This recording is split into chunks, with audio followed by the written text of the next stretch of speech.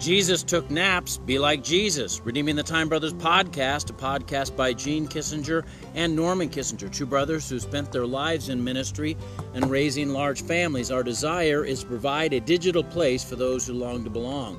We're developing discipleship tools, distributing them across multiple platforms to bring about a rapture-ready body of believers so that when Jesus Christ comes back, he will have no trouble recognizing his own children. Tonight's Nightlight is out of Matthew chapter 11, verse 28 through 30, an encouraging promise of rest that comes from our Messiah. Come unto me, all ye that labor and heavy laden, and I will give you rest. Take my yoke upon you and learn of me, for I am meek and lowly in heart, and ye shall find rest unto your souls. For my yoke is easy and my burden is light. I want to talk to you about rest. It's the other lesson that's taught in the creation. In the Genesis story, God works for 6 days and then rested on the seventh day of creation. In the Ten Commandments in Exodus chapter 20, 90 words are used to make sure that we take Sabbath rest seriously. And thou shalt not murder, thou shalt not kill is said in a few words. God wants you to learn to rest. No, certainly he wants us to learn to work too. Work was created before the fall ever started. Work is divinely ordained of God to accomplish his kingdom purposes on the planet. It's used to extend his kingdom. It's used to provide for us and for our families. It's used so that we can have resource to share with those around us. All of those are true and good things.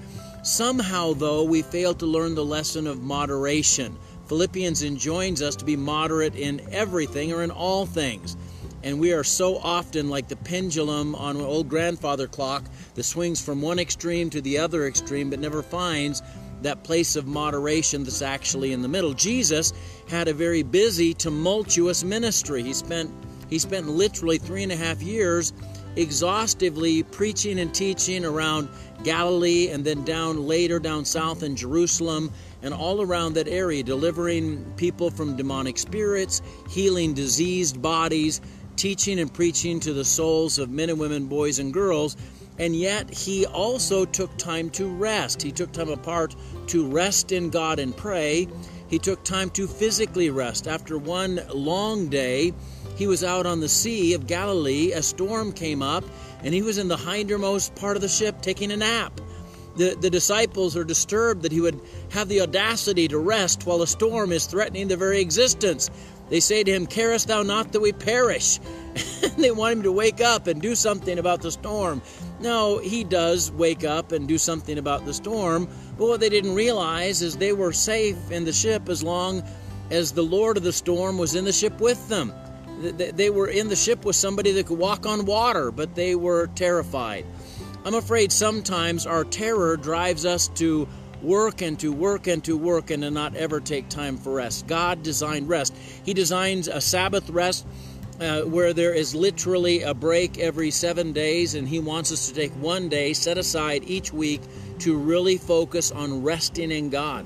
He gives us night at the end of day. In the evening and the morning were the first day, and that night of rest equips you and readies you for being able to launch into the work that God has for you later on that morning that follows after night. God has designed, in the Old Testament, there was a Sabbath year where the land was caused to lie fallow for that Sabbath year, and then every 49th year there was a year of Jubilee, and that was a very special Sabbath year where debts were forgiven and financial rest was given to people. So God takes this issue of rest very seriously, and I have to say that because I'm kind of wound tight, it's a little hard for me to learn this lesson, but I need to learn it. Because I violated the Sabbath rest when I was in full-time ministry, I almost destroyed myself, and it wasn't good. God was not pleased.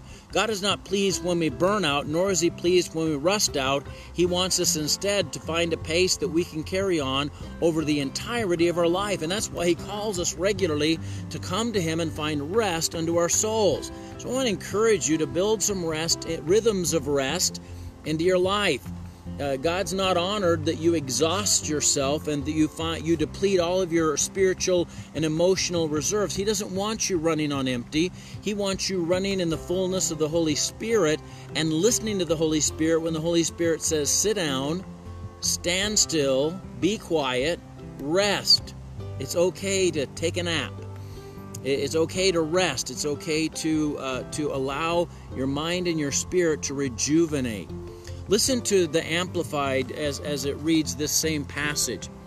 Come to me, all you who are weary and heavy burdened by religious rituals that provide no peace, and I will give you rest, refreshing your souls with salvation. Take my yoke upon you and learn from me, following me as my disciple. For I am gentle and humble in heart, and you will find rest, renewal, blessed quiet for your souls. My yoke is easy to bear, my burden is light. Don't you want renewal and blessed quiet into your life? We've lost the spiritual disciplines of stillness. We've lost the spiritual disciplines of appropriate rest. Are you getting the right amount of sleep each night? That's not God honoring if you're not. Are you literally going through life exhausted?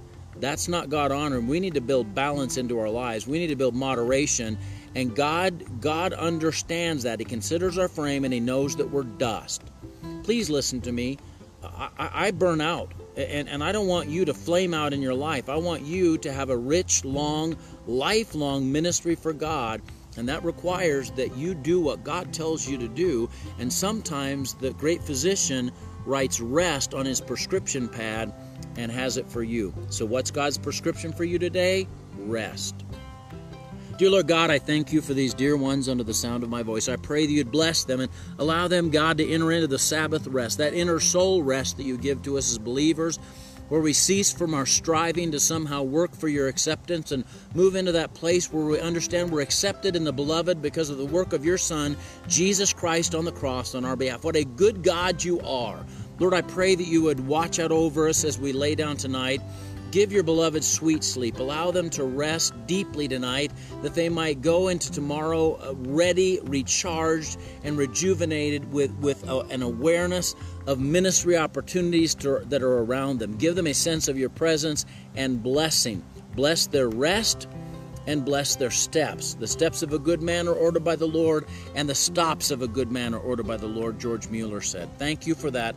Let us rest tonight in Jesus' name. Amen. Hey, God bless you. I love you, but Jesus loves you so much more. Have a deep, rich rest.